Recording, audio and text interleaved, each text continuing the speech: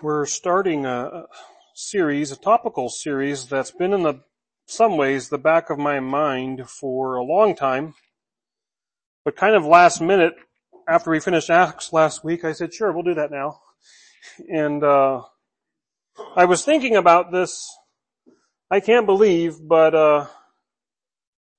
I was likely starting to preach here 10 years ago this month, June or July, and one of the first preaching series I did here was actually I called The Shelter, and I talked about the community of Christ and how that looks. And I guess this is like another one of those series where I wanted to examine, and I'm calling it Christ in Community and also Christian Community. And what does the Bible say about the church operating, the community of Christ? And for this first message, it's really derived from a very wordy verse in 1 Peter 2:9. And because it's wordy, I want to hit you with the summary phrase that I think will best call to your mind what I feel Peter and the Holy Spirit are getting at here.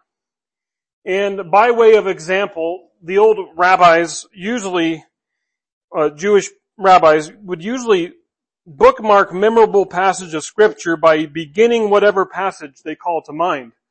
So for example, you think about Jesus on the cross, what does he say? My God, why have you forsaken me? And his hearers he was likely trying to urge his hearers not only with maybe what he felt, but with what David wrote in all of Psalm 22. Those are the beginning words of Psalm 22, a messianic psalm. In the same way, I think everything that I'll be saying today can be distilled down to these 5 words. Can I pray for you? Can I pray for you? The Christian community, by way of Peter's words in our passage, today can be reflected, demonstrated, exemplified by that statement, can I pray for you? So, I invite you to stand in honor of hearing the word of the Lord if you're able. 1 Peter 2:9. Let's read that passage and then unpack it together. We read, "But you are a chosen race, a royal priesthood, a holy nation, a people for his possession, so that you may proclaim the praises of the one who called you out of darkness into his marvelous light." Let's pray. Father, as we look at this statement that you inspired the Apostle Peter to write for us, we trust, Holy Spirit, that you who wrote it and inspired it is still present today. So take what you said and give us our daily bread with it, that we might feast upon your word and grow in it, to be strengthened and nourished by it. As we unpack this statement, we ask, Holy Spirit, that you would be our guide, that you would translate to us the things you want us to take away. And Father, if we take away anything, may we learn to use the phrase and use it often to those we encounter. Can I pray for you? Father, we love you and we thank you. We ask that you would be the one speaking and not I. In Jesus' name, amen. You may be seated.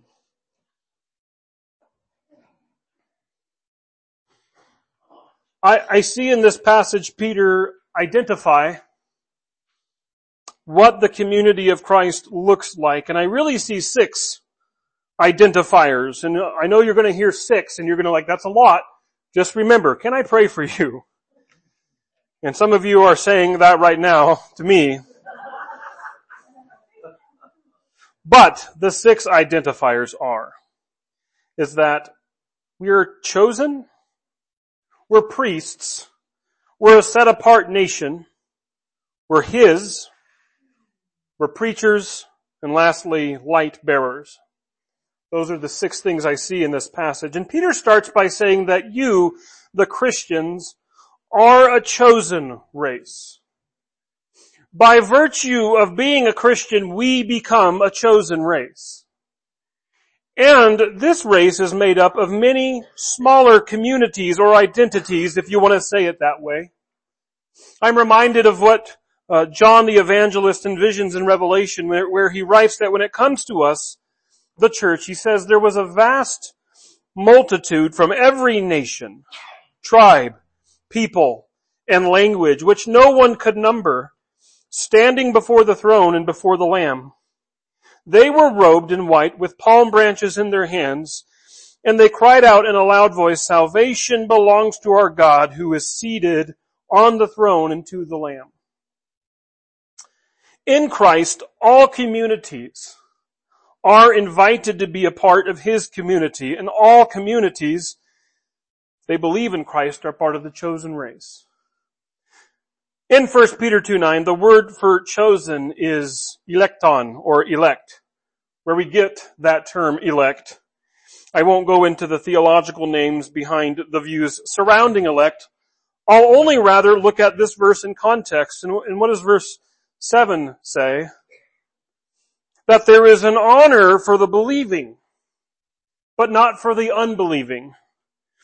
That seems to be a line of demarcation. If one believes, they can expect this, but for those who don't believe, they can expect that.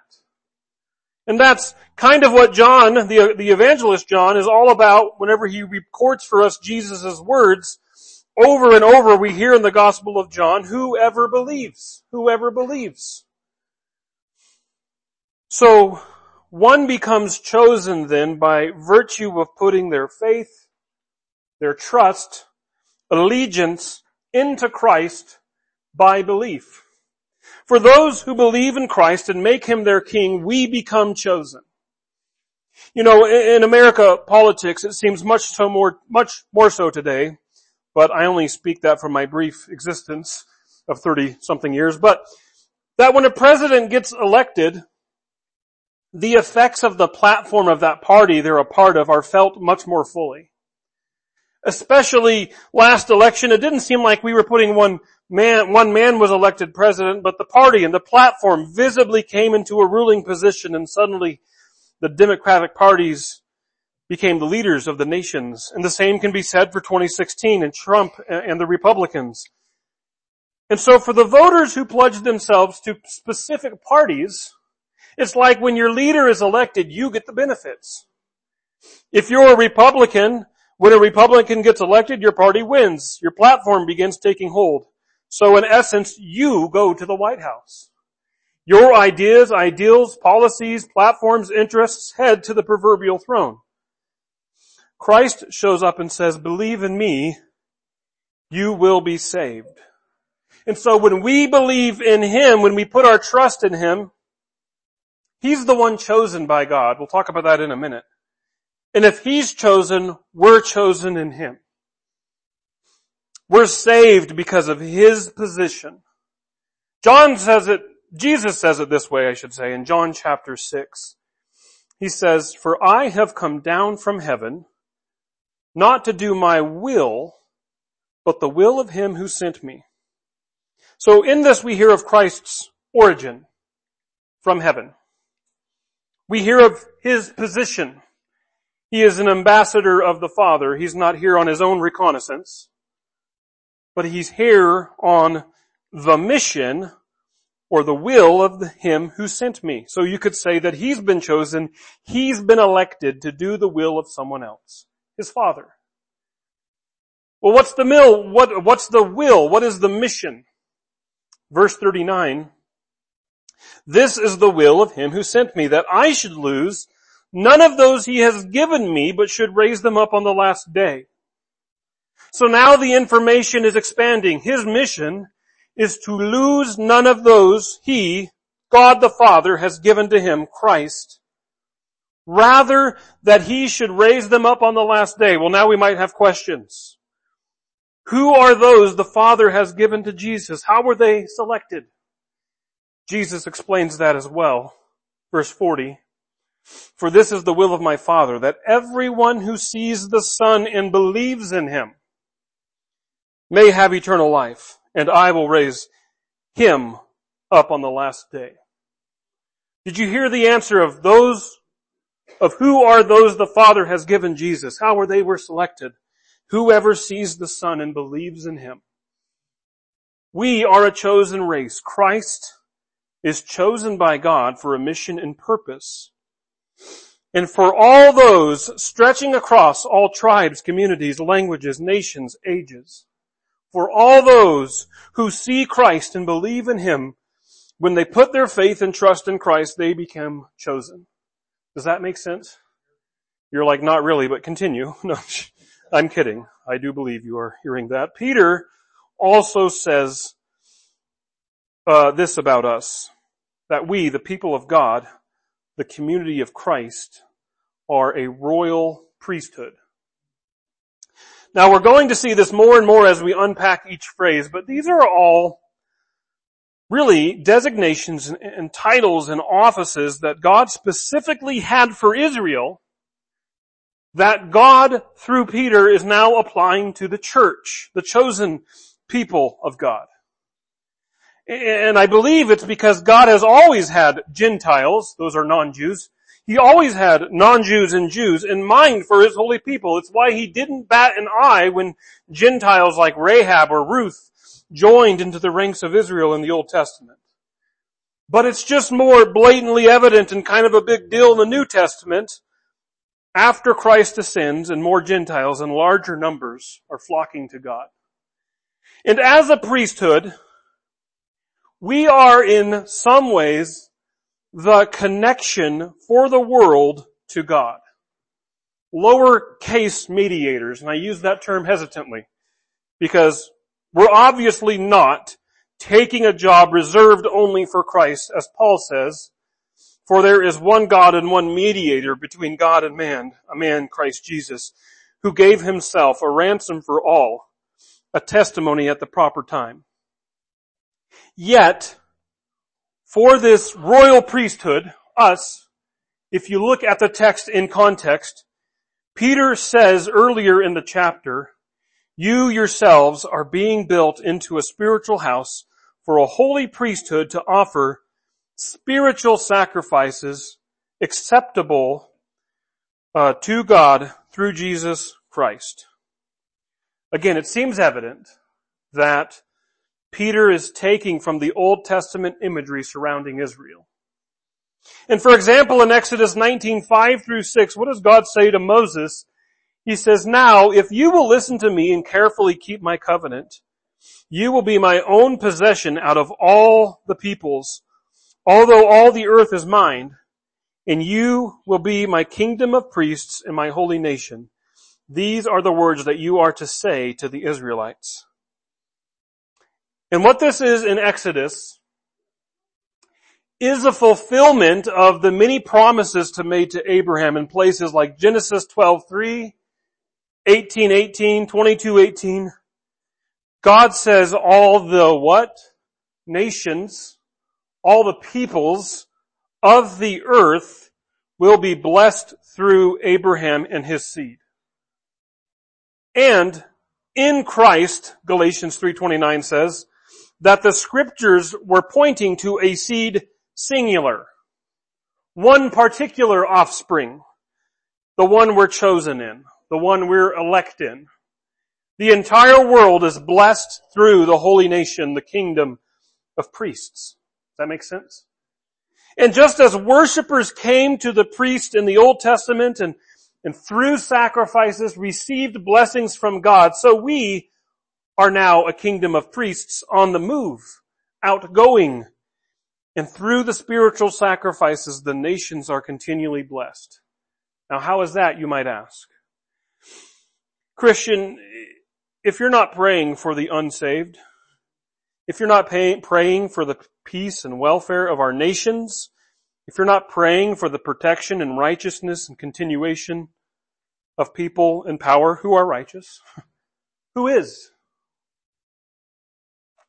If it's not God's sons and daughters beseeching His throne for the healing of our land, who is?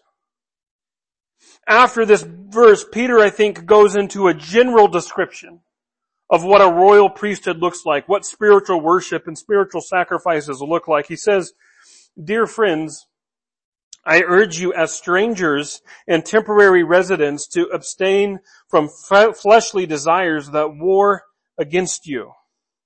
Right? That's what an unholy priesthood does. Self-indulgence. However, verse 12, conduct yourselves honorably among the Gentiles. Now Peter is likely using the word Gentiles figuratively here. We should be honorable among non-believers so that in a case where they speak against you as those who do evil, they may, by observing your good works, glorify God in a day of visitation. Submit to every human institution because of the Lord, whether to the emperor as the supreme authority, or to governors as those sent out by him to punish those who do evil and to praise those who do good. For it is God's will that you, by doing good, silence the ignorance of foolish people. As God's slaves, live as free people, but don't use your freedom as a way to conceal evil. Honor everyone, love the brotherhood, fear God, honor the emperor.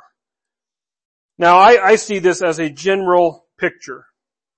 I think we have enough lists in the Bible if you want to get out a pen and paper and keep lists. But I feel like Peter is saying being a royal priesthood means fearing God, being nice, loving people, doing good. We're lowercase mediators in that we are God's ambassadors on the earth. When people want to know who God is, we should reflect Him as a community. We are chosen by God and we are His royal priesthood. We are also a holy nation, says Peter. What does holy mean? Set apart. We're a set apart nation. There are nations and kingdoms of the earth, but we are a part of the set apart one, in a category by itself. I've done a lot of word studying before on this idea of holy or holiness. And for me, it feels like more often than not in the scriptures, we can define holiness or being holy by learning more about what it's not. And so in this way, it becomes more of a silhouette description. The thing itself is black and mysterious, but we make out the shape of when we see what it isn't. For instance, to keep the Old Testament references going, the biggest thing we can see about what a holy nation is might show up in 1 Samuel 8 in my mind, where Israel rejects their king. They show up to their prophet, their judge Samuel, and they say to him, appoint a king to judge us the same as all the other nations have.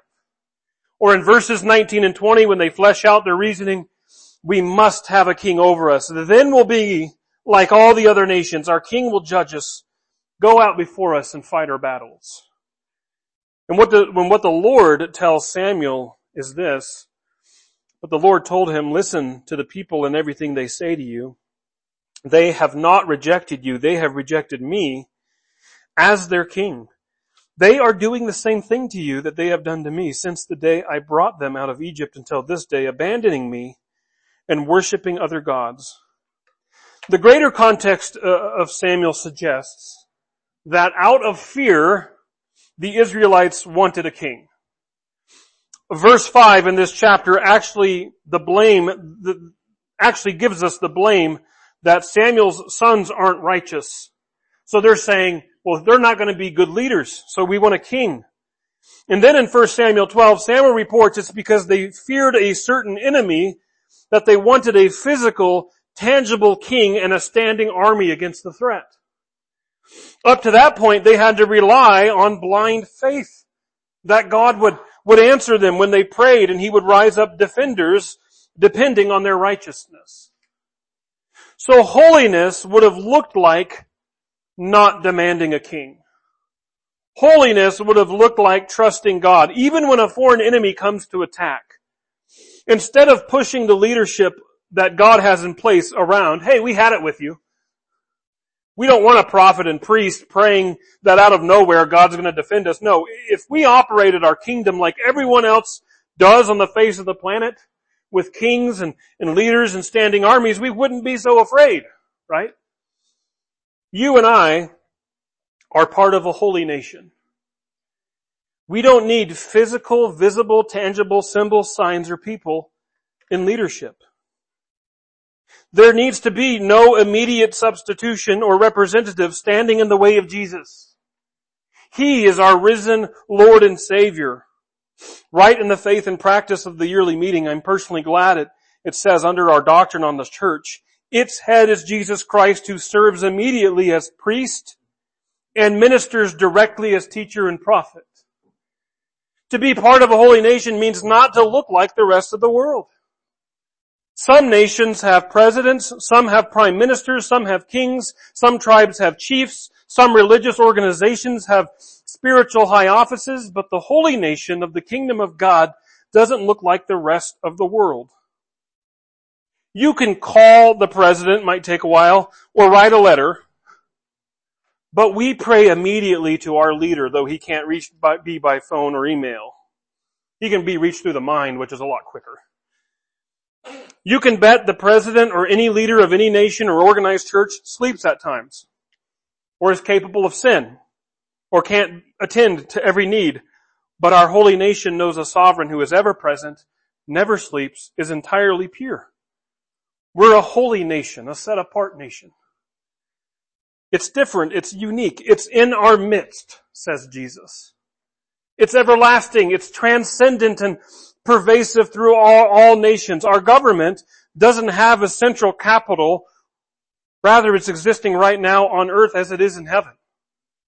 A holy nation. So let's regroup. We're chosen, we're a priesthood of believers, His ambassadors, we're a set-apart nation, and we are His, says Peter, a people for His possession. Have you ever heard the phrase that the Bible says the Christians are a peculiar people? That's actually the phrase right here. The HCSB has a people for His possession. But the King James says a peculiar people. And you might say that sounds like two different things. It's really not. When you're dealing with the King James, you are dealing with a Bible that first came out in 1611, and most versions accessible were last updated in 1789. And peculiar usually brings to my mind things that are odd, strange, different, or unique. But if you look up the word history of that word peculiar, English words change meanings over time. The Latin roots of peculiar is actually livestock related. Peculiaris, which means privately owned. What is peculiar to me, excuse the pun, is that even this week I brought this passage to some friends, and I heard people tell me that their pastor has given them teachings from this scripture, 1 Peter 2:9, and stressed the idea of peculiar as we know it today. Christians will look odd, different, unique, peculiar. Now, Christians may indeed look funny, different, unique, countercultural, and I've made some of those comments myself in preaching. But that's not what this passage, 1 Peter 2:9, is first and foremost getting at. I don't believe God calls us to be weird or different for weird or different sake. God calls us to be first, fundamentally and decisively His. That's the point. The identity shared in Christ's community as being of His possession. We're not unique because God calls us to be unique. We're unique because we're God's. Period. We're privately owned by God. Now, there are some worldly leaders that would like you to believe that whether outright or through actions and policies, that you belong to them. Paul says we were bought at a price, referring to Christ's sacrifice. We're doubly God's. Christy and I have two kids, and from the objective point of view, I can tell you we made them. And I can't even tell you how much money we've invested in them now, from clothes to food to beds to toys to hospital visits to medicine. Regardless of the fact of the simple sanctity and dignity afforded by human life and the kind of love and value and connection that brings, we're invested, and in many ways we claim them as our own, right? Christ claims us as His own. He is the real, genuine, true creators of Calvin and Landon and everybody else, and of His people, all people. But for those who believe in Him and thus join the community of Christ, they're professing the fact that He not only created us, but He died for us. And He paid for us with His life. The greatest payment anyone could ever give. No one has greater love than this, that someone would lay down his life for his friends. So let alone He creating us, He died for us, and I think He has rights to call us His, right? You are not your own. You were bought with a price. Does that settle You hear it all the time, but I don't know if it settles with me. I'll buy things, I'll do things that suggest that I seem to think I own myself. My actions and my purchases are solely my choices, and no one should have a say over those things, but to be in Christ suggests otherwise. To be in Christ suggests like Christ, we should come to adopt the point of view that says, I only do what my Father tells me. You and I are His. Well, there have been a few action adjectives on who we are. We've been mostly identified, but what is our commission? We're part of a holy nation that does things, that has a commission. We're chosen to be priests, connections and ambassadors for a non-believing world to their Creator. And we are His own possession so that you may proclaim the praises of the one who called you out of darkness into His marvelous light. Preachers, we're all preachers. Now let me define preachers. I don't mean that we all do what I do up here, only we do it in the neighborhoods and private rooms or the restaurant. Let me say it this way. This phrase is not out of a vacuum, right? The stuff before it is necessary. If we're chosen in Christ by virtue of truly believing, trusting in Him, if we're offering spiritual sacrifices as a royal priesthood, and if we're identifying with the set-apart nation while living as exiles in other worldly nations, and if we identify with not being our own, not owning our own bodies, but being His own possession, then all these identifying marks will naturally lead into preaching about Him. It occurred to me today that this example I'm about to give is kind of Father's Day related, but I remember this day. Two of my nephews, Zach and Austin. Zach was born a week before Christy and I got married in 2012, and then Austin was born probably about 2 years later in 2014. Then in 2016, Calvin comes, and then it was probably 2018, 2019, maybe even 2020. When Calvin is playing age with Zach and Austin, something was said that amused me. Zach had never really talked to me by name. He never called me Kevin. He never called me Uncle Kevin. He might talk back if I said hi. But when my son Calvin was playing age, he finally called me something. Calvin's dad. And it made me laugh because I had known Zachary longer than either he or I knew my son. But it was funny to me that the only name he ever called me up to that point was Calvin's dad. My relationship to my son identified me for him. Your relationship to your father should. And if you're living into this identity as the community of Christ, that should identify you to the world. You're a Christian, you're God's son, God's daughter, you're part of that holy nation, right? And this identity, this community will mean something and eventually will and should come out of you. Right? As Christ says, essentially, we bear the fruit from the tree we're naturally a part of. I mean, it's pretty obvious what kind of tribe or community or identity some people are in this world. We know them when they'll see certain people identifying themselves. Sometimes it's the way they carry themselves. Other times it's in your face and they want you to know it. But if you're chosen of God, a royal priesthood interceding for the world to God, part of a set-apart nation, showing allegiance to God, if you're His, you'll be preaching with word and deed. You want to know one of the easiest ways to evangelize, if you want to use that word, sometimes run from that word like it's the devil, without being imposing or thought weird or rejected? I'll give you a hint, it's only 5 words. I've already told you them. And it works in most cases, but especially in cases if you're in a conversation where someone is maybe sharing problems or struggles they're going through, can I pray for you? That's all. It lets them know this, you count yourself chosen of God. You want to pray to this God for them. That's a priestly function. You know a nation where their cares can be petitioned for to the king. You're the king's son or daughter, and so you're his. And lastly, by virtue of bringing God into the equation, that's your preaching. You're saying to that person who doesn't know God, hey, God knows you and God cares for you. Can I bring your need to him? In the Christian community, everyone's called to be preachers. And one of the biggest ways we preach is through this, light bearers. That's the last part of Peter's sentence here. He says, but you are a chosen race, a royal priesthood, a holy nation, a people for his possession, so that you may proclaim the praises of the one who called you out of the darkness into his marvelous light. Now, first of all, Peter again seems to be calling to mind more Old Testament passages. Maybe you hear around Christmas time, the people walking in darkness have seen a great light. On those living in the land of darkness, a light has dawned, referring to eventually those outside of the traditionally understood people of God, Gentiles. Like verse 3 says, you have enlarged the nation, the holy nation, and increased its joy.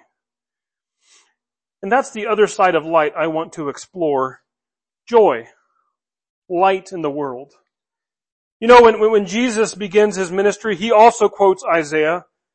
He gives some really good news, I think. The Spirit of the Lord is on me, because he has anointed me to preach good news to the poor. He has sent me to proclaim freedom to the captives and recovery of sight to the blind, to set free the oppressed, to proclaim the year of the Lord's favor. Friends, this is our message.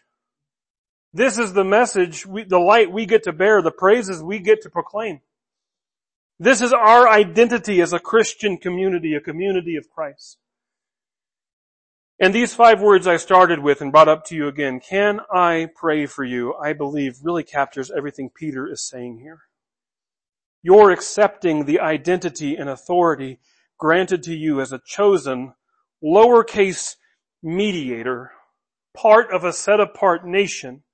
The question comes from the place of a son or daughter of God, and it preaches and gives light. When darkness comes, tragedy, suffering, relational issues, if that's met with, can I pray for you? It's met with light. It's met with hope. It's met with, I believe in prayer. I believe God answers prayer, and I believe there's light at the end of the tunnel with that prayer. Right? So that's my rabbinical, my touchstone bookmark that I hope brings up 1 Peter 2:9 for you. Can I pray for you? So this is my first foray into the community of Christ. As the community of Christ, we are priests for the world. We're chosen by him, and in him we're priests for the world. We're set apart as a people. We're a separate nation. We're his. We're preachers and light bearers. The subjects I hope to be covering in the future looking at this topic are ideas of self-denial. What does it mean to join a church, or to worship God as a community, or to even live together as communities, just to name a few. But for now, can I pray for you? Father, thank you that we're chosen because of who you are. Thank you that you came and you set out to make a nation, a people for yourself, for your glory.